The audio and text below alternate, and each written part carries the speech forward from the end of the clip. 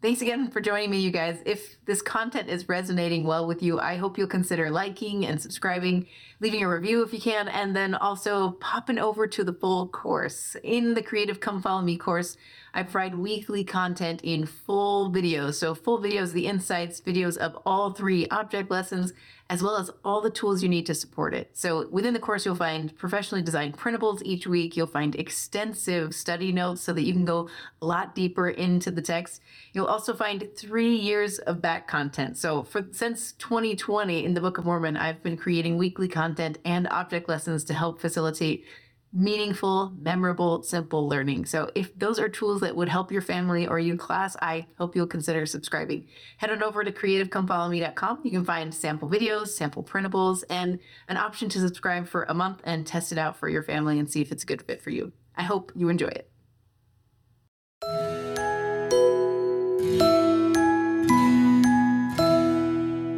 Welcome back, you guys. This is week 17 of Creative Come Follow Me for the New Testament. And this week, we're back in the Gospel of John. So I hope you've got yourselves ready. We're going to go from John 7 to John 10. This is, that AP level of study that is all about why it's worth it to believe, why I stay. That's what I feel like John is trying to teach me. And he's going to do it in a bunch of different ways.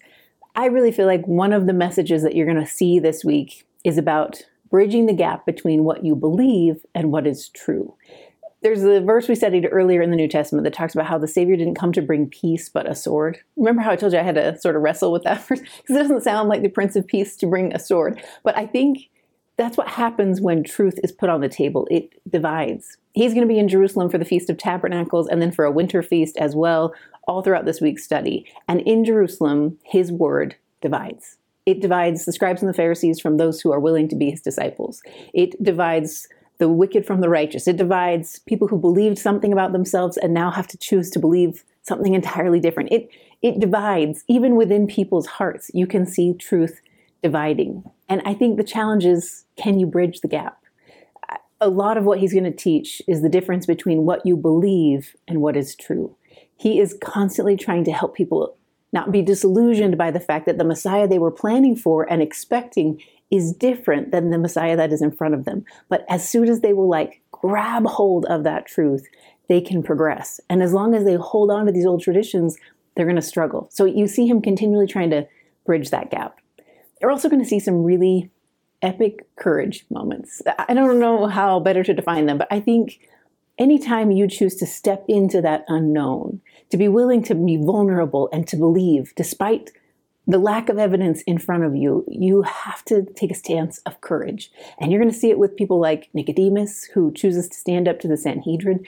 You're going to see it with the woman taken in adultery, who chooses to believe that the words of the Savior can be true. And I think you even see it with the blind man, who has to stand up and testify of what he knows so far. Even though it's an incomplete testimony of the Savior, he stands up to a lot of opposition, and he stands boldly despite not knowing all things. And I just think all those stories together make for this power-packed week of study. So grab your scriptures, grab your notes. You guys, let's get started.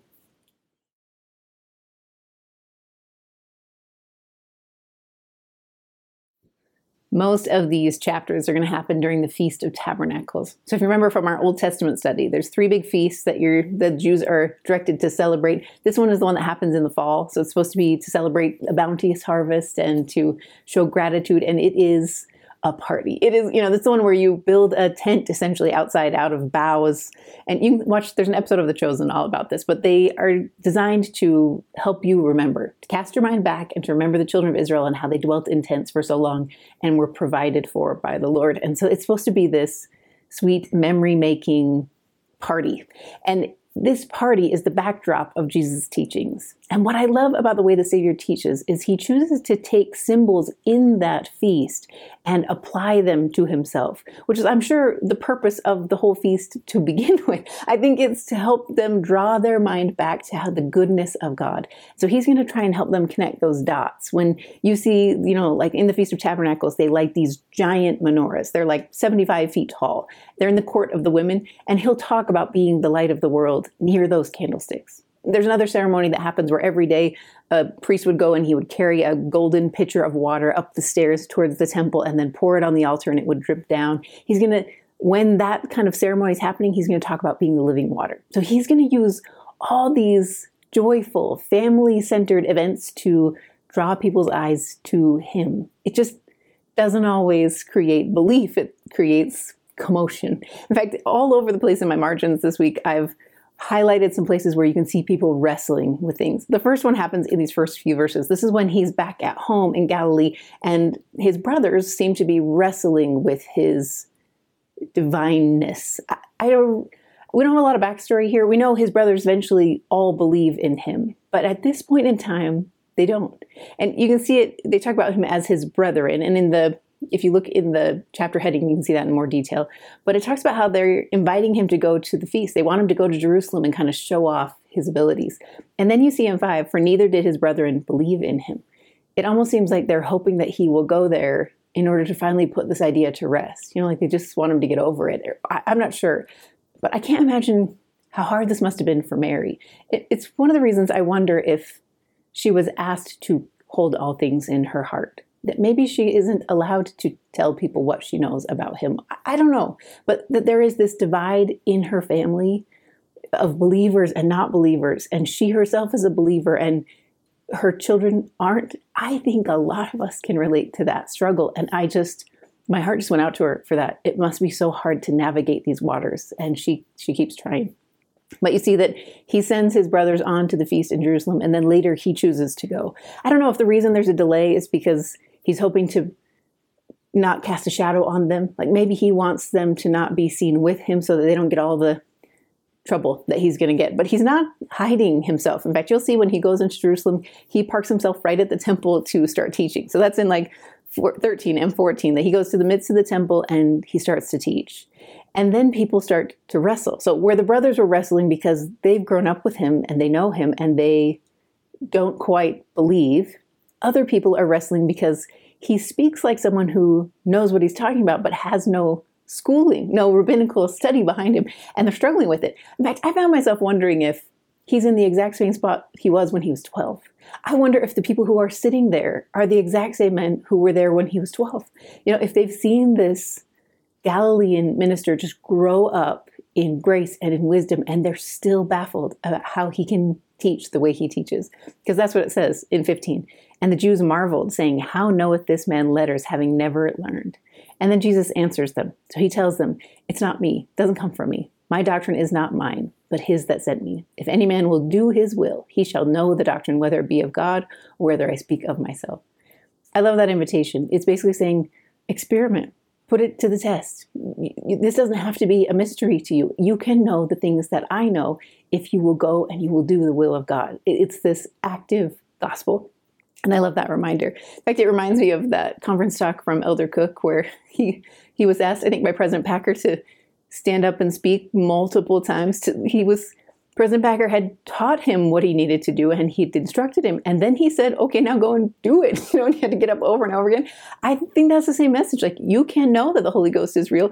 Put it to the test. Speak 3 times in one night and you'll know. So I love that that's the Savior's message as well. Another thing that they wrestle with is their love of Moses and the law of Moses, and how they haven't quite seen that he is the fulfillment of that, like he's tried to teach them. And so they're wrestling with that, like around 19. Did not Moses give you the law, and yet none of you keepeth the law? Why do you go about to kill me? The Savior is saying, like, you claim to love the law of Moses, but a cardinal commandment, one of the 10 is thou shalt not kill. And that's on the minds of the Pharisees. So he's trying to draw attention to that disparity. When you go a little bit further, he talks about how they are struggling with his healing on the Sabbath. There's several miracles that have happened on the Sabbath, like the withered hand and the pool of Bethesda, and there'll be another one today with the blind man. And there are people that to me, it almost seems like they have a blind spot for the Sabbath. Like if you've ever been in your car and you think you know all the perimeter around you, you're pretty certain that you know what's going on the freeway, and then you go to shift lanes and you get honked at because you missed something entirely. Something as big as a car, you missed entirely because of your blind spot. And I feel like they have a blind spot when it comes to the Sabbath. It causes them not to see miracles. And so he's trying to help them understand it. And the way he does it is he talks about circumcision. He basically says, you allow circumcision to happen on the Sabbath, which means there's a wounding that takes place and probably also a bandaging and a trying to remedy the damage that has to take place on the Sabbath. And how can you allow that to happen, but you're troubled with something where I make someone whole on the Sabbath? He's trying to show them, like, this is what you believe. This is what is true. I'm the bridge. Come to what is true. And they don't quite get there. But what I love about the Savior is it doesn't cause him to retreat. In fact, if you look in 26, it says, but lo, he speaketh boldly, and they say nothing unto him. So these are people who are wrestling with what the Savior is demonstrating. He's standing up to scribes and Pharisees. He's standing up to the scribes and the lawyers that are on the steps of the temple, and he is bold. And so people are struggling with, how could a man be so bold? How could he be so confident in his doctrine? And then you get the Savior's answer in 28. Then cried Jesus in the temple. So loudly, boldly declaring, he taught them, saying, ye both know me, and ye know whence I am, and I am not come of myself, but he that sent me is true, whom ye know not. But I know him, for I am from him, and he hath sent me. The Savior has a clear purpose and a clear direction and a crystal clear understanding of who he is and who sent him. And so he has no fear. He'll speak boldly. He'll cry it out in the temple, even though I'm sure this brought on all kinds of anger and tension. He came to bring a sword because he needs to divide what is true from what people have believed, and he won't hold back. Then if you look in 31, you can see another one of the wrestles that happens. And many of the people believed on him and said, when Christ cometh, will he do more miracles than these which this man hath done? You know, like they're on the sidelines watching these miracles, and they think, could it get any better than this? Like, he is healing the blind. He's making the lame to walk. He's raising people from the dead. It can't get higher than that. And they're wrestling. You know, they don't know what to believe. And what I love is, I think the Savior is happy as long as they are engaged in this wrestle. As long as they don't retreat like the Pharisees do and get comfortable back in their blind spots, he continues to teach them. He'll demonstrate things. He'll say things. He is actively engaged in this process with them. And that's what you see when you go a little bit further. He teaches in 33. Then Jesus said unto them, yet a little while I am with you, and then I go unto him that sent me. Ye shall seek me, and ye shall not find me. And where I am, thither ye cannot come. What I love about this message is he's basically trying to make sure they don't have false hope. He wants them to know who he is and the work he was sent to do. He doesn't want them to suffer with disillusionment. He wants them to know what is true and what is real, so that when 6 months from now, when Passover comes, it won't be as jarring. Kind of like we talked about last week. I think he is someone who teaches truth, even if that truth will divide and will cause some to turn away. He will always teach truth, and he'll teach it transparently. And you see that demonstrated here. It's just beautiful. And then you can see in verse 37 that on the very last day of the Feast of Tabernacles, this is when Jesus teaches about being the living water.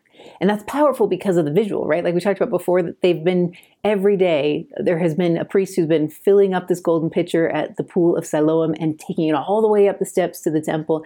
And then they pour it on the altar and it trickles back down. And it's all supposed to be to bring to mind those prophecies of the Old Testament, specifically the one in Ezekiel that we all loved studying last year about how the waters will come forth from under the door of the temple and they will spread. Remember how they heal everything in their path? And we did a couple object lessons on this, but it gets so broad and so deep that man can't cross over it. That beautiful promise about the sealing powers, that's what this ceremony is teaching about. And I love that the Savior takes that opportunity to teach about living water. So he tells them, if you're thirsty, because on this last day of the feast, they don't pour the water. It's supposed to be indicative of like the need for God to be the water in their lives. And so they don't pour water that day. And that's the day he says, if you're thirsting, come to me. And then in 38, he that believeth on me, as the scripture has said, out of his belly shall flow rivers of living water. That's the promise. You will change. I think this is another area people are going to have to wrestle with. There are a lot in this time who believe that when the Savior comes, he will take care of them. Manna will fall from heaven, water will gush from a rock, and they will be taken care of. And the Savior's gospel is proactive. It demands change. Out of you will flow living waters. And they teach you how in 39. This is when you learn a little bit more about the Holy Ghost. So I put some talks in the notes, but I really loved one that talked about how the living waters is the gospel of Jesus Christ. And the way we access it is through the Holy Ghost. And for whatever reason, these verses kind of don't clarify, but the Holy Ghost is limited in some sense when the Savior is on the earth. And then it will be opened up wider later at like the day of Pentecost. But we don't know the details. I looked in the Institute manual. Nobody seems to know exactly what this means. But he is trying to teach them what they need. I think the Holy Ghost is still actively teaching people. It's just limited in some way in this capacity, but he's trying to teach them that in order for you to bridge that gap between what you believed and what is true, you're going to need the Holy Ghost to help you. So he's trying to prime them and get them ready for that. And then you see another area where people are wrestling in 41. They say to themselves, like, can Christ come out of Galilee? Can anything good come out of Nazareth? The same kind of idea. Mostly because I think most don't know his history. They don't know that he actually came from Bethlehem, that he was born in Bethlehem and fulfilled that prophecy. All these Jews study these prophecies. They know that the Christ will be born in Bethlehem, but they don't maybe know that about him. So they're trying to grapple with that understanding that they had in their head about who he is and where he's from with what is true. Another one comes in 46, says they sent officers, so the Pharisees send people to go and collect Jesus because he's causing this division and people are starting to believe, and that's freaking out the Pharisees. So you see in 46, the officers, so in 45, then came the officers to the chief priests and Pharisees, and they said unto them, why have ye not brought him? Like, they don't understand why the guards are empty-handed. And the officers answered, never has man spake like this man. I imagine the guards who take care of the Pharisees, maybe even guard over the Sanhedrin, have heard some remarkable teachers, so that they hear this man and say, no one has spoken like him, means they're wrestling too. They don't understand how he can speak the way he does, to the point that it seems like they walk away without apprehending him. That's a pretty big statement. It's a pretty big jump for them, and they hold on to that. And then in 48, have any of the rulers or the Pharisees believed on him? But this people who knoweth not the law are cursed. So they're kind of saying, like, all these followers, they just don't know well enough. And this is when you see Nicodemus step into his courage. So in 50, Nicodemus saith unto them, he that came to Jesus by night, being one of them. Remember that story of Nicodemus coming to the Savior, asking him about baptism and the gate? You remember all of that, where he talks about you can't enter the womb more than once? That piece, that's the Nicodemus we're talking about. And he says, doth our law judge any man before it hear him and know what he doeth? This may not seem like a big, courageous stance, but he is essentially standing between the Pharisees, who are so angry and so ready. I mean, they have murder plots on the way in their minds, and Nicodemus positions himself between them and the Savior. And that's a pretty big, bold place to stand. And he does it in a way that is diffusing. What I love about this is he doesn't necessarily stand and say, I believe. We don't know where Nicodemus's heart is exactly. What he does is he chooses to resolve conflict. I think he is kind of what President Nelson's been trying to teach us. He is someone who diffuses conflict in this moment by talking about the law. Because the law is something we can stand on. It is something you can rest on. He knows they love the law. They preach the law. So if he uses that in this moment to defend the Savior, he creates space for peace. And I think that kind of choice is courageous in its own way. And I love that he is the one who does it here.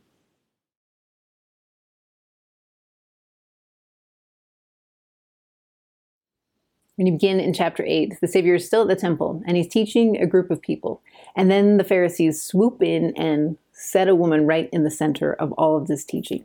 In fact, I feel like maybe they hoped this would be a moment of entrapment, not just with the doctrine that they're going to force him to explain, but also just this moment. The Savior is at the temple and he's teaching a group of people, which means if they can get him to stumble in any way or to speak against the Romans or to speak against the law of Moses, then all those people who are listening, whether they're believers or they're on the fence, if they're sitting listening to the Savior, chances are they're somewhere on that continuum. And I feel like the Pharisees are choosing this moment because they think he will stumble, and then all those believers will topple. Any belief they have building in their heart will crumble. And I just think there is a certain sinisterness to that plot.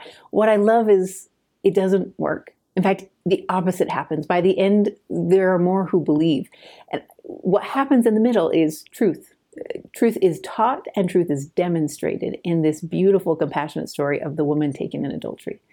In fact, reading this story reminded me of a press conference I saw with Elder Bednar, where it's been a while since I watched it, but a woman in this press conference where a whole bunch of big news outlets are there asking questions, asked a very pointed question about why aren't there women in the apostleship and will there ever be?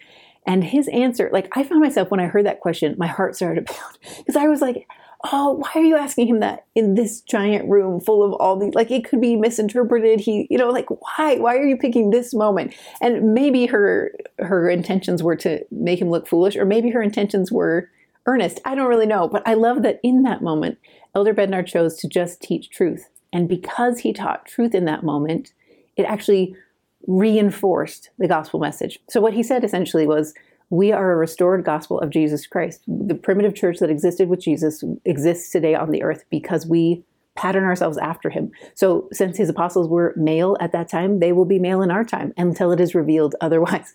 And it was such a clear, sharp answer that there wasn't any need for follow-up. And I felt like what his answer did is it actually reinforced our doctrine, that we are based on the doctrine of the Church of Jesus Christ, of the primitive church. And it reinforced all of that and caused my heart to believe even more. And that's what I think happens in this story. It made me feel like I shouldn't be afraid of these moments. I shouldn't be afraid of moments where people are combating against me if I choose to follow the steps the Savior did. So here's a few things you're going to see that he does in this moment of tension.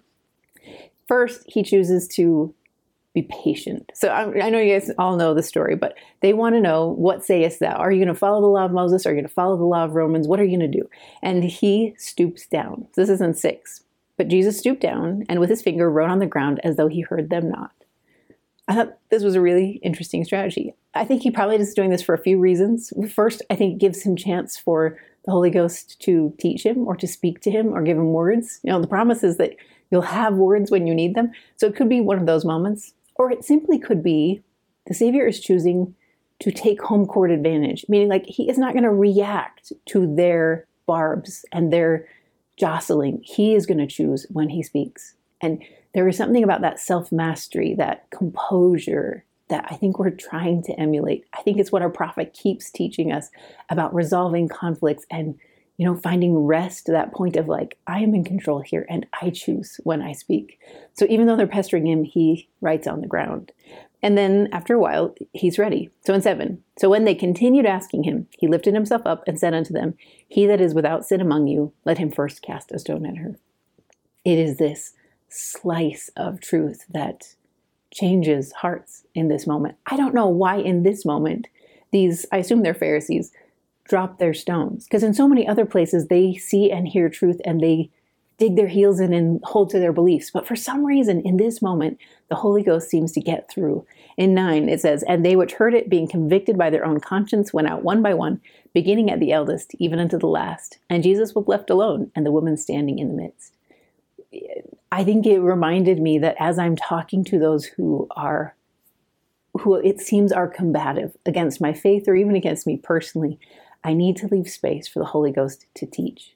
Sometimes, especially when I'm panicked and trying to defend myself, I talk too much and I don't leave enough space for the Holy Ghost to reaffirm a testimony that I've said. Instead I try to swoop in and add more details or add more evidence. And I think the Savior's example of choosing to give space for the Holy Ghost to confirm something changes. These men who came with stones and anger drop those stones and they walk away. And there's a great talk, I think it's from Elder Rendland, where he talks about being a stone catcher instead of a stone thrower. That it's not enough just to not throw stones, but we need to find ways to catch the stones that people are hurling at others. And I think the Savior is essentially doing that. He's saying to all these men, you've got beams in your eyes that are blocking all sight. Fix your beams before you worry about beams or motes in anyone's eyes, especially this woman here. And so then he talks directly to her. After all these accusers have gone, in this moment of dignity, he's cleared the space of all the accusers and given this woman some space to catch her breath and to have some dignity. And he addresses her, woman, where are those thine accusers? Hath no man condemned thee? And she said, no man, Lord. And Jesus said unto her, neither do I condemn thee. Go and sin no more. That's dignity. He's not condoning the sin. He's not even forgiving the sin at this point in time. She's going to need to go through the repentance process just like all of us would. But he is granting her space. It actually reminds me of the way the Book of Mormon speaks about this. I think it's in, where is it? 2 Nephi? I think it's in 2 Nephi 4. It's in the notes. But when he's describing the fall, and he talks about how after the fall, after this transgression occurred, that God gave them space to repent, that this mortal life is a time to have space to change. And I feel like that's what he's giving to her. Where the Pharisees wanted to create an immediate consequence for her wrong choices, the Savior says, I'm giving you space. Go and sin no more. In fact, if you go in the notes, you can learn, there's a talk from Sister Dennis and another one from Sister Wright that I just loved. I think they're both from 2 conferences ago, but they talk about how he is in this moment giving her a chance to heal. Sister Wright said it beautifully. She said, you could basically, I'm not quoting, but she basically said, you could say, go and sin no more, and also say, go forth and heal. He is this great physician. And when his love and his compassion touches her heart, she chooses to change. In fact, the Joseph Smith translation affirms that, says that she went her way and did sin no more. And she lived the rest of her life as a devout follower and believer. And that's the gospel of Jesus Christ, that all people can, when they have this moment of tension and division, can choose to believe and choose to act and choose to belong. That's a huge promise that the gospel offers. And then the Savior takes it a little further when he teaches about light. So you go a little bit further in 12 and it says, I am the light. What I think is really interesting about this phrase is the sentence that comes before it. It says, then spake Jesus again unto them, saying, I am the light of the world. He that followeth me shall not walk in darkness, but shall have the light of life. I found myself wondering, like, who's the them? I don't know if before it made it sound like just Jesus and the woman are there together because everybody else has left. But then I thought maybe it's that initial batch of people who were listening to the Savior's sermon and who watched all this play out. And that's who he's teaching. I am the light and the life of the world. That change you just saw in this woman's eyes when she grasped onto the hope to believe that she could change.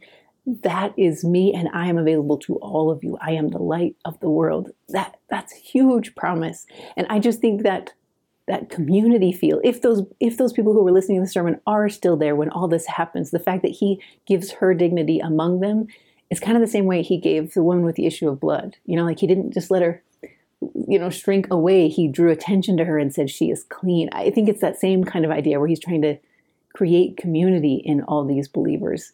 So that moment that the Pharisees thought would be destructive to faith actually builds faith. And he just continues to build on it. When you go a little bit further in like 14 and 15, you can see him talk to his accusers and talk about who he is. What I loved about this, so if you look in 14, it says, for I know whence I came and whither I go, but ye cannot tell whence I come and whither I go. He's basically saying he knows his divine nature and his eternal destiny. And then he talks about his judgment, his right to judge. And 16, and yet if I judge, my judgment is true, for I am not alone. To me, these verses, they sound like Moses, like when he knows who he is and he's not afraid of the adversary. I think it's what Elder Bennett talked about at conference, that your patriarchal blessing can basically be this. It is your way to know who you are and whose you are and where you can go and how to get there. It's this certainty that comes with knowing truth. So you see that demonstrated in these verses. And then when you go all the way to the end, you can see that many believe because he testifies so clearly about who he is. You see, I am many times in these verses. And then at the end, as he spake these words, many believed on him. That's in verse 30. That's the impact of teaching truth. Many believe. One of the things that impresses me about the Savior's teaching is when people start to believe, he doesn't soften. For me, for example, when I'm trying to teach somebody about what I believe, when I can see them starting to be like, oh, okay, that makes sense. I would never throw out a church history factor, something that would jostle them. I would coddle them and try and soften them while I'm in this teaching phase. The Savior doesn't do that. I think because there isn't time. I don't know his reasons, but he's got 6 more months here and he wants change. And these are people who could change if they would just let go of what is old. And so you hear him saying that in 31. Then Jesus said to those Jews which believed on him, if ye continue in my word, then ye are my disciples indeed, and ye shall know the truth, and the truth shall make you free. He's implying that they don't currently know the truth, that they are in bondage, a spiritual bondage of sorts, because they don't have what is true. And these are people who love the word and have studied the scripture and, all the scrolls. And he's saying, there's more. There's so much more. What I love about that phrase, the truth shall make you free, is I think it's the same thing we see in the Book of Mormon. I've just been reading at the very tail end of the Book of Mormon. After the Savior comes in 4th Nephi, when you hear about that Zion-like society, what I love about this, it almost sounded like the millennium to me. They all get along. There is this peace and beauty and thriving industry and all this goodness that happens. It's in 4th Nephi 1. It says, and all are made free and all are partakers of the heavenly gift. what is really fascinating to me about this period of true freedom that happens in the Book of Mormon is it's not like the millennium where Satan is bound. It means they chose this. They're partakers of the heavenly gift. They partake of the gift of the atonement of Jesus Christ all the time. They are people who choose to repent daily. And when you're in that posture, when you're like, what can I do better today? How can I help my neighbor better tomorrow? When you're in that posture, that creates a Zion society. There's no room for Satan to take hold of any hearts because your heart is so full of this desire to be like the Savior because you have the truth of knowing who he is, what he sounds like, what he feels like, what he looks like. You have that solid understanding and it feeds this freedom. It's a freedom of joy, like where you can feel peace and rest and joy because everybody's in this together. I just think if there's any point in time, if you ask me a point in time when I wish I could live, that's the one. I just think it's remarkable. And I think that's what he wants for these Jews. He wants them to have that kind of freedom. And they can't quite grasp it. In fact, they don't even think they've ever been in bondage. If you look in 33, it says, we were never in bondage to any man, which I can't imagine is physical because they've been in bondage to many different groups from the Old Testament to even the New Testament when they're in bondage to the Romans. So I think they mean spiritual bondage, that they've never been. I think most of the Jews here thought they had a fast pass, like at Disneyland. I think they think because they're the children of Abraham, they get this fast pass to the kingdom of God. And the Savior's trying to help them understand that that doesn't exist. In fact, I love the way he describes it in 39. It says, you say that Abraham is your father, but Jesus said unto them, if you were Abraham's children, you would do the works of Abraham. I mean, think about Abraham. What does he do? In fact, if you look in the footnotes, it links you to the Abrahamic covenant. Abraham is one who was not afraid to sacrifice in order to lay hold of the blessings that God promised to him.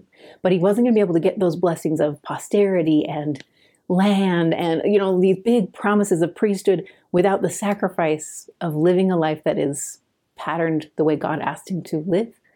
He understood that. And if the Jews understood that, they would change. So if you want to be Abraham's heirs, you need to act like Abraham did and put everything on the altar in the hopes of choosing God first. I think there's weight to those verses.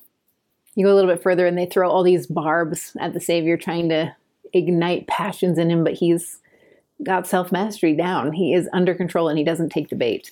And then he tries to teach them about the love of God, that if they love God the way they say they do, then they will love him because he is sent from God. He wants them to make this connection, but they just can't get there. In fact, in 43, he says, why do you not understand my speech? Even because you cannot hear my word. In fact, Joseph Smith alters that to be, you cannot bear my word.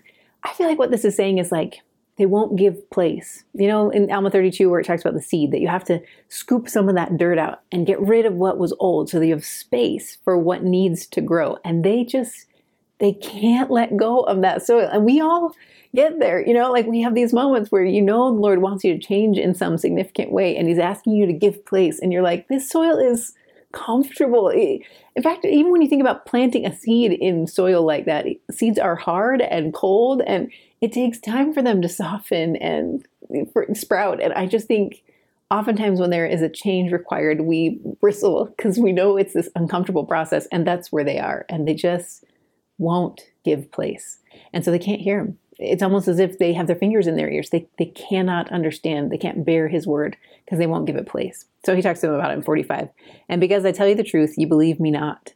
He that is of God heareth God's words. This is in 47. Ye therefore hear them not, because ye are not of God.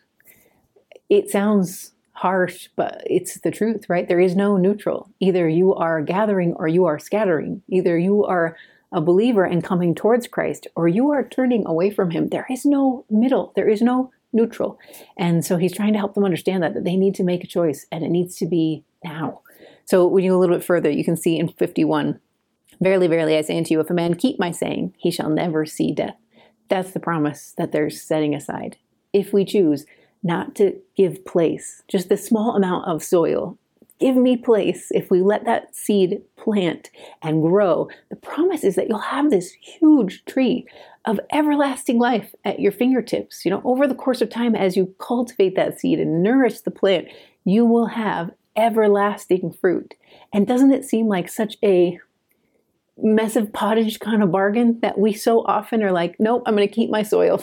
I know you want me to change, but I don't like hard seeds and I don't like cold seeds and I don't want to change. So I'm going to hold on to my soil. And you give up this giant tree of everlasting life. And I just think he's trying so hard to get through, and they just don't get it. In fact, they ask about Abraham again because they wonder who he thinks he is. Basically, you know, they're wrestling with this, but they keep coming at it from their blind spot. And so he talks about Abraham. Jesus answered in 54, "If I honor myself, my honor is nothing. It is my Father that honoreth me, of whom ye say that he is your God." In 55, "Yet ye have not known him, but I know him."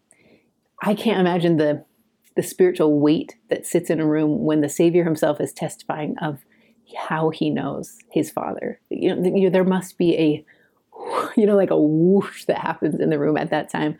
And then he talks about Abraham, the same message we hear in the Book of Mormon. "Your father Abraham," in 56, "rejoiced to see my day. He saw it and was glad." We see that in, I think it's in Helaman. You know, when the prophet Nephi is right after the garden thing, you know, he's about to uncover that murder mystery and all that stuff. He talks about how Abraham saw the Savior and how so many other prophets have seen the Savior and this promise. Like he's trying to help them understand the same way the Savior is, that I know Abraham. I was there for all of this, and they just can't see it. But then he makes this big, bold declaration.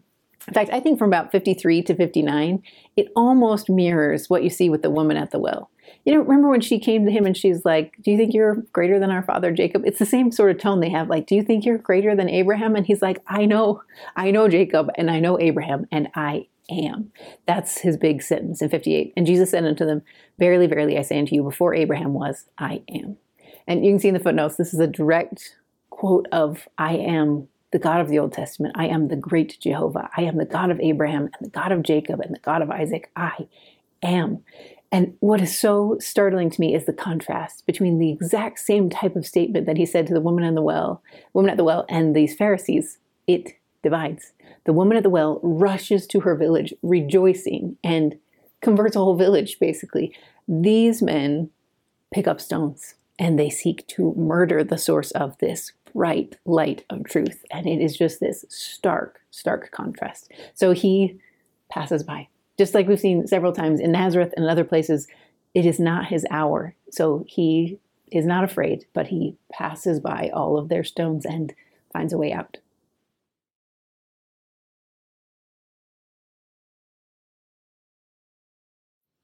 Sometimes I wonder if chapter 9 is actually a bit of a Good Samaritan story. Because at the very beginning in verse 1, it shows that as he was on his way to somewhere else, the Savior stops to help a man that was blind. In fact, the fact that in 59, it says that he escaped from the people who were throwing stones and passed them by. And then in verse 1 of 9, it says, "And Jesus passed by and he saw a man which was blind from birth." I wonder sometimes if this is on his escape from the Pharisees, that he stops and is like, tries to heal. Doesn't that just sound like the character of the Savior, this Good Samaritan who would never pass by someone who needs him?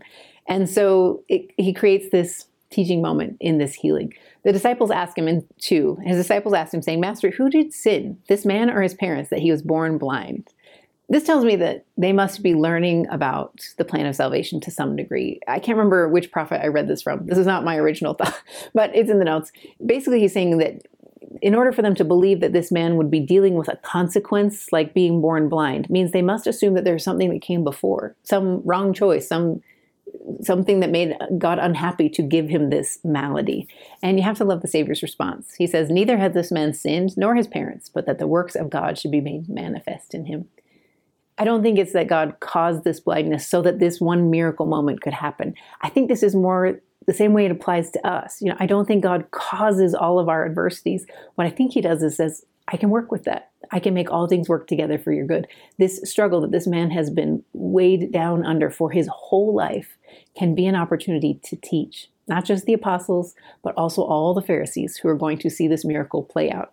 So he does. He grants him this gift of sight. He puts clay on his eyes, he anoints his eyes, and then tells him to go wash in the pool of Siloam. You can go in the notes. There's some really cool links back to Isaiah. Those verses that we studied together about the waters that go softly, that this is that same passage.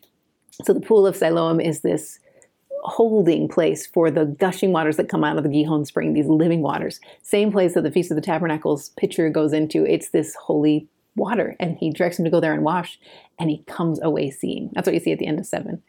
And what's interesting to me is what happens next. So when he goes home, his neighbors don't quite recognize him, because he's been blind his whole life. So it says, the neighbors therefore, and they which before had seen him that he was blind, said, is this not he that sat and begged? And then in 9, some said, this is he. And others said, he is like him. But he said, I am he.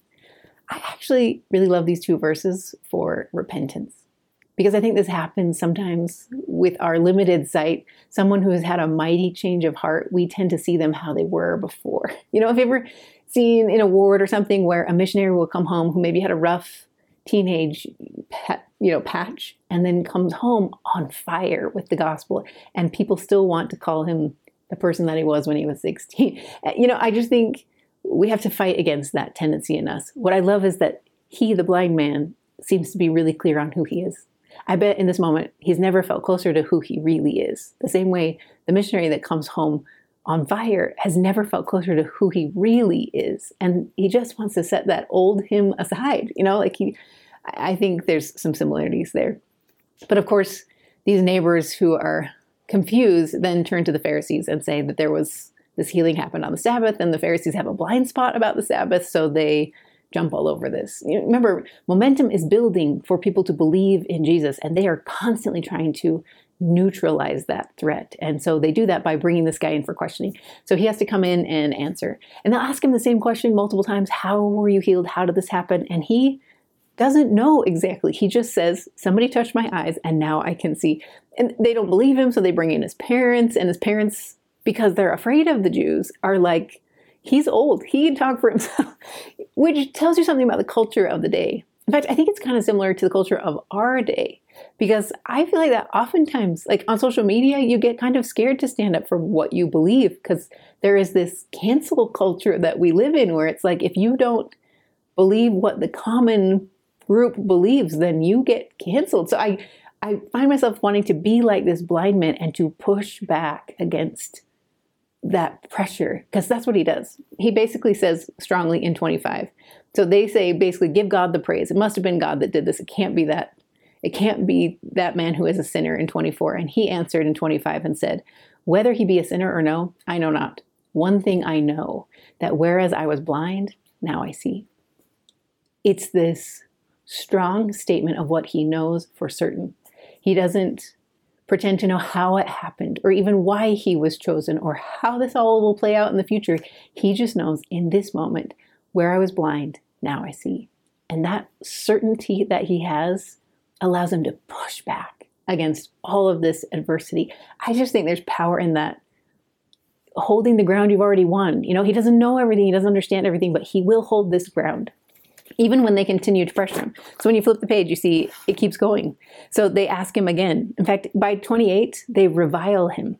It says in 28, then they reviled him and said, thou art his disciple, but we are Moses' disciple. And I really like this, especially when you kind of dovetail in what we learned from the Sermon on the Mount, where he said, blessed are those men when men shall revile you and persecute you. These are those moments. You're going to get backlash. You're going to get the cancel culture pushing down on you. Stand strong. I think that's the invitation we got from conference. It is stand strong in your belief. Be kind and compassionate and understanding and build bridges where you can. But don't retreat from what you know. Where you were blind, now you see. And you have to shout that from the rooftops at times, I think. And that's what's happening here. In fact, he can see the cracks in the Pharisees' logic, because he starts to talk about them like, how could a good miracle come from an evil source? He asks them like, he can see that they're struggling. So in 32, since the world began, was it not heard that any man opened the eyes of one that was born blind? He's like, have you ever heard of a greater miracle than this? Has any other prophet in our Old Testament done this work? And they're struggling. The Pharisees are scrambling because they can't defend. And then in 33, if this man were not of God, he could do nothing. You can see this man's testimony increasing. In fact, I think it's every time he chooses to take a stand on what he does know, that his testimony grows. We know that from the prophets, right? That when we choose to stand and testify, even amidst opposition, our testimony within us grows. And you can see that happening for this man. It's like invigorating to watch it.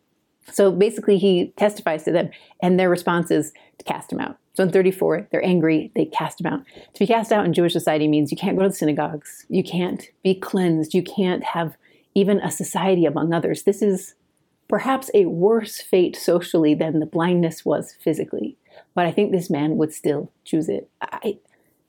Just from my own experience, I think he's saying, I'd rather be on the margins of my society and be with truth than hold tight to what I used to be. That's not me anymore. And I think we have to feel like that when we become a new creature. I think we have to say, I'd rather be alone with God than over where I was before. And so he stands. The best part of this story to me is what happens next. So in 35, Jesus heard that they had cast him out. And when he had found him, he said unto him, Dost thou believe on the Son of God? And 36, he answered and said, Who is he, Lord, that I might believe on him? And then 37, and Jesus said unto him, Thou hast both seen him, and it is he that talketh with thee. And in 38, he said, Lord, I believe. And he worshipped him.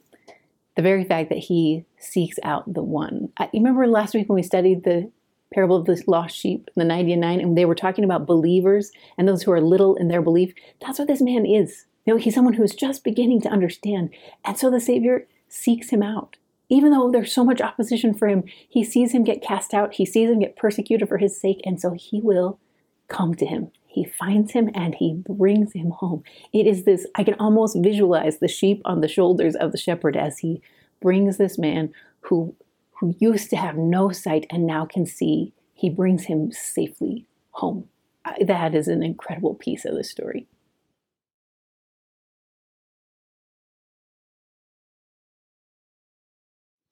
Well, you have that great visual in your head of the good shepherd. Now you want to roll right into John chapter 10, because that's where he teaches about being the good shepherd. I learned a few things when we went to Israel about shepherding in this particular area. I think of shepherding and I think like the movie Babe, but in Israel it's a little bit different. They don't stay in an enclosure. They go there for safety and for respite at times, but then most of the time they're migrating around to get, in the right seasons, the right places for good ground and for good, eating. So it's a different sort of mentality. And I think it really helps me understand our gospel today, because I feel like this is what that fold of God is supposed to feel like.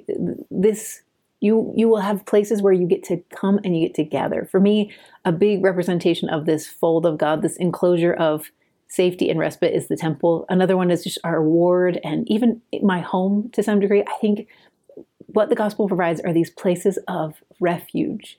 And that's what I think he's trying to describe with this shelter. Because what he says in verse 1 is that there are some who are trying to climb over the edges. Basically, they want the blessings of being part of his flock without any of the sacrifice. They don't want to have to come in through the door. They want to just be able to climb in. And he calls them robbers and thieves. It's the same thing you hear in the Book of Mormon with Korihor. He's trying to teach people that they don't need to sacrifice. The Lord doesn't need all that sacrifice. You can have all the blessings without any of the struggle. You can reap the blessings of the covenant without actually having to live your covenants. It is a very Satan-like stance. In fact, I think it's the same echo we hear from the adversary himself at the beginning in the Grand Council, where he was like, there's no need for a sacrifice if there's no sin.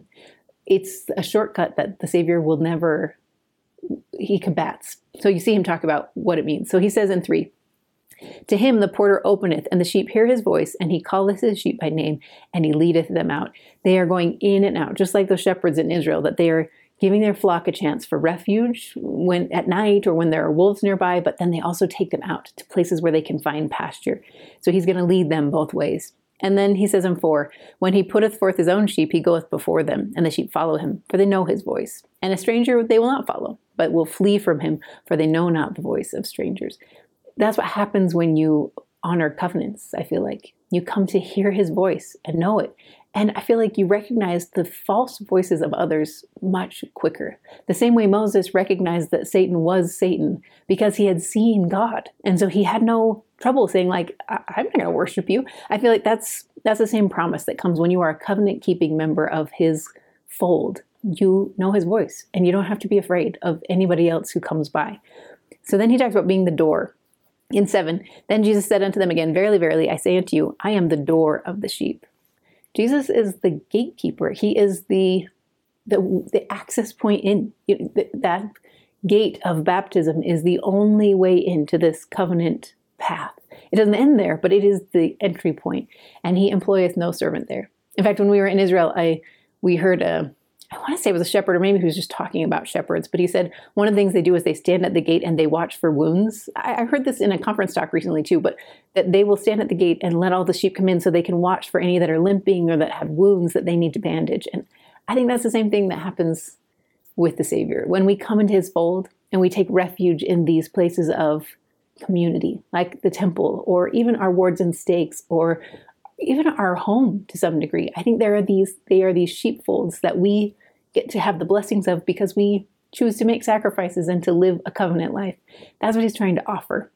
And so he talks about the goodness of it. In fact, I really love how it's phrased in 9. I am the door. By me, if any man enter in, he shall be saved, and he shall go in and out and find pasture. Sometimes I think we describe covenant keeping as like being hemmed in. It's this like, you're sort of confined over here. That's not the gospel. He's saying when you are of me, you can trust that when I give you pasture, when I take you to these other places, you can trust. There's peace in this promise. You can go in and out because you know I will always lead you to good pasture. So you'll see him promise all those things. When you go a little bit further, my favorite is in 10. It says, the thief cometh not, but for to steal and to kill and to destroy. I am come that I might have life, that they might have life, and that they might have it more abundantly. That's the promise of covenant living, that you will have a good life and it will be abundant. It doesn't mean you'll be free from trial and struggle. In fact, I think trials and struggles help us get this abundant life, but it is a promise of abundance that we have at our fingertips. But there's no way to access that abundance without following his covenant path. It's this, I really feel like the parable of the Good Shepherd that he throws out here is a parable that teaches us about the temple and the worth of making covenants and creating a connection with God. We'll talk about in the object lessons too, but I love seeing the Good Shepherd as a temple narrative. When you go a little bit further, he talks about what he will give as our shepherd. The shepherd will give his life for the sheep in 11. And then he talks about others. So he talks about these hirelings, people who are hired to help with the sheep, and the difference between those who own the sheep, like the shepherd, the good shepherd, and those who are hired. And that the difference is when wolves come, they'll scatter. What this reminds me of is I've had lots of conversations with my kids about this, because they'll have a teacher or somebody else like in their high school or something that maybe leads them down a different road than I would have led them on. And the conversation we've had multiple times is that those teachers, as much as they like you right now, they won't stay with you. They're not going to care about you in college. They're not going to care about you later. Like they don't love you the way I love you. I want a future for you that is brighter long term. So I'm directing you this way. And I feel like that's these hirelings. It's not that they have a malicious intent for the sheep. It's just that they aren't committed. They don't have that covenant committed relationship that the Savior does. And so he warns against the hirelings, that they will flee in times of trouble, but that he will not. So he says in 14, I am the good shepherd and know my sheep, and I am known of my sheep. And in 15, as the Father knoweth me, even so I know the Father, and I lay down my life for the sheep. That's his promise, that when you are a covenant-keeping member of his fold, you have access to the gift of the atonement of Jesus Christ, where he laid down his life so that you could have access to that abundant life. That's a pretty incredible promise.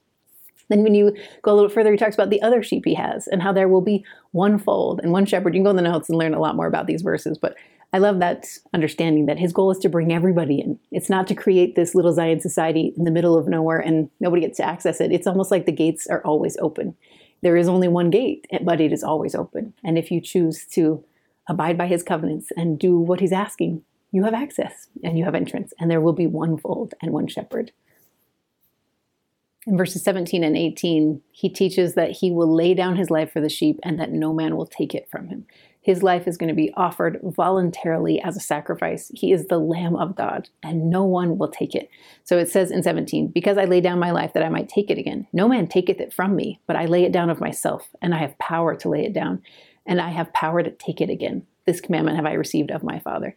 He's planting seeds, right? That later, when they see the Romans put him on a cross, and when they see him struggle on that cross and die, that they can rest on these promises that he was not killed by the Romans. He gave his life. He offered himself as this sacrifice. But that kind of truth creates division.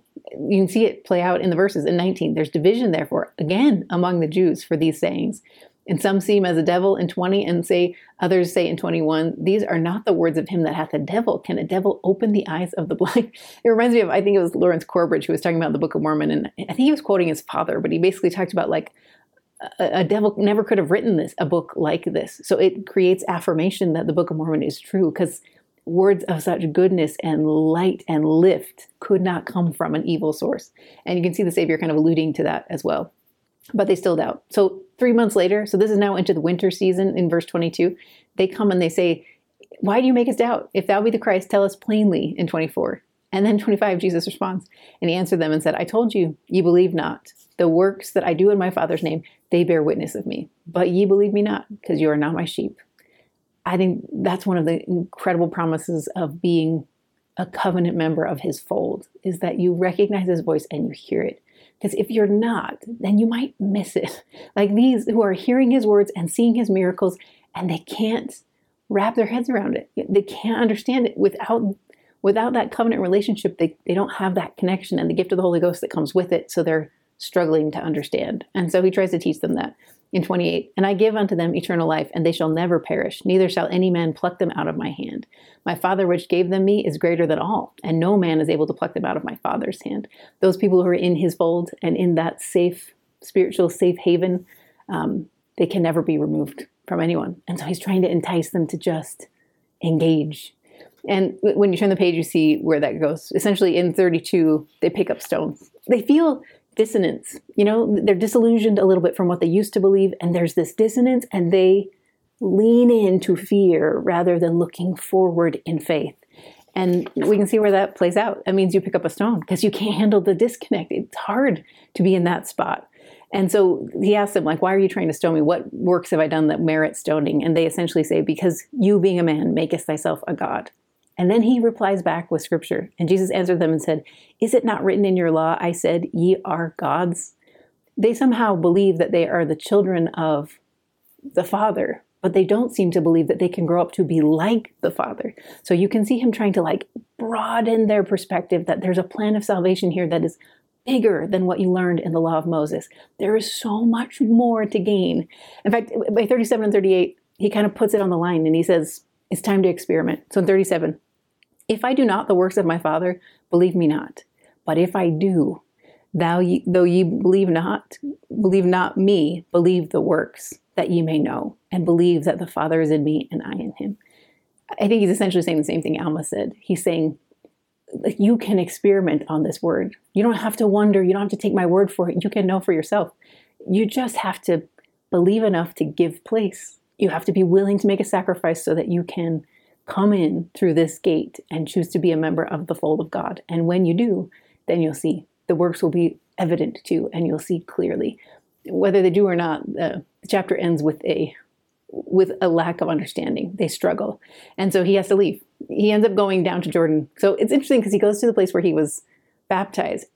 I wonder sometimes if this is almost like a bookend. He goes back to the place where his public ministry began and he teaches there. I don't know if he needs rejuvenation there, but sometimes I have found for me to go back to a place when I did believe is really comforting when my belief is struggling. I don't think the Savior is lacking any belief at this point in time, but I do like the understanding that when we are struggling with our faith, we should turn back to when we did believe. Elder Edlin has a great talk all about this, that lest we forget, I think is what it's called, but he teaches the same principle. Same thing you see in Doctrine and Covenants 6, where he's struggling for revelation. The answer he gets is to cast his mind back on what he already knows. I think there's some peace in this going back to the beginning before he makes his way to the very end.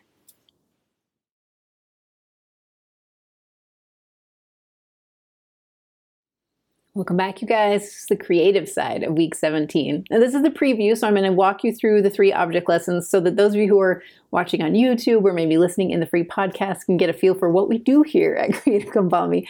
My goal with all 3 of these object lessons is that you can make these stories more memorable and meaningful, and we try to do that in simple ways. So let me walk you through some of the things you have in store this week. First off, you're going to need some raw eggs, which automatically you should be excited to see what comes next. This is actually going to teach the doctrine about the Savior who laid down his life. It wasn't taken from him. He voluntarily offered it. And we're going to put that to the test with what I'm calling the unbreakable egg challenge. And I'll explain in just a minute. The second one is trying to teach about the story of the blind men. So when the disciples come to the Savior and they say, who sinned? Is it this man or his parents that he's born blind? And the Savior answers that neither have sinned. It is that the works of God will be made manifest in him.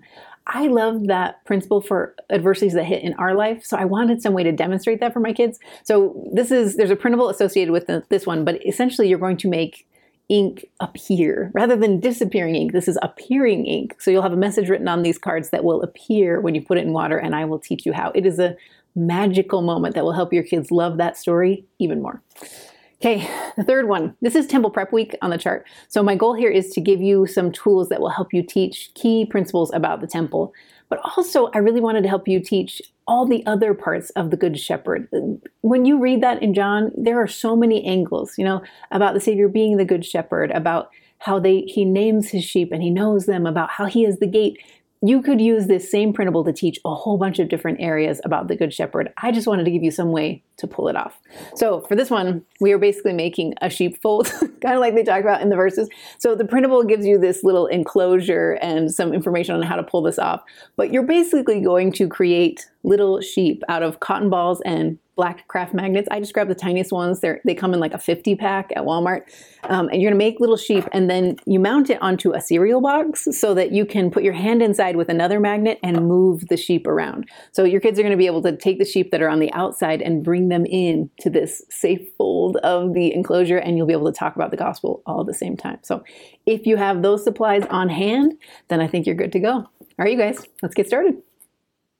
Thanks for being here, you guys. It's been a really delightful week of study. I hope you thoroughly enjoy it yourself. It's intense. John is always a little intense, but it is worth every minute you can give it. So enjoy your study. If you need a little extra help or you have questions, you're welcome to join me on the live. That's Monday morning at 10 a.m. Mountain Time. I'm usually on there for 40 minutes to an hour or so, and I'm there to give you some tidbits of things I forgot to say in the videos, and then also answer any questions and walk through the object lessons. So if you want more information about how to pull off these object lessons and you're not in the full course, try the live. It's there live, and then also it stays on my feed for about a week or so.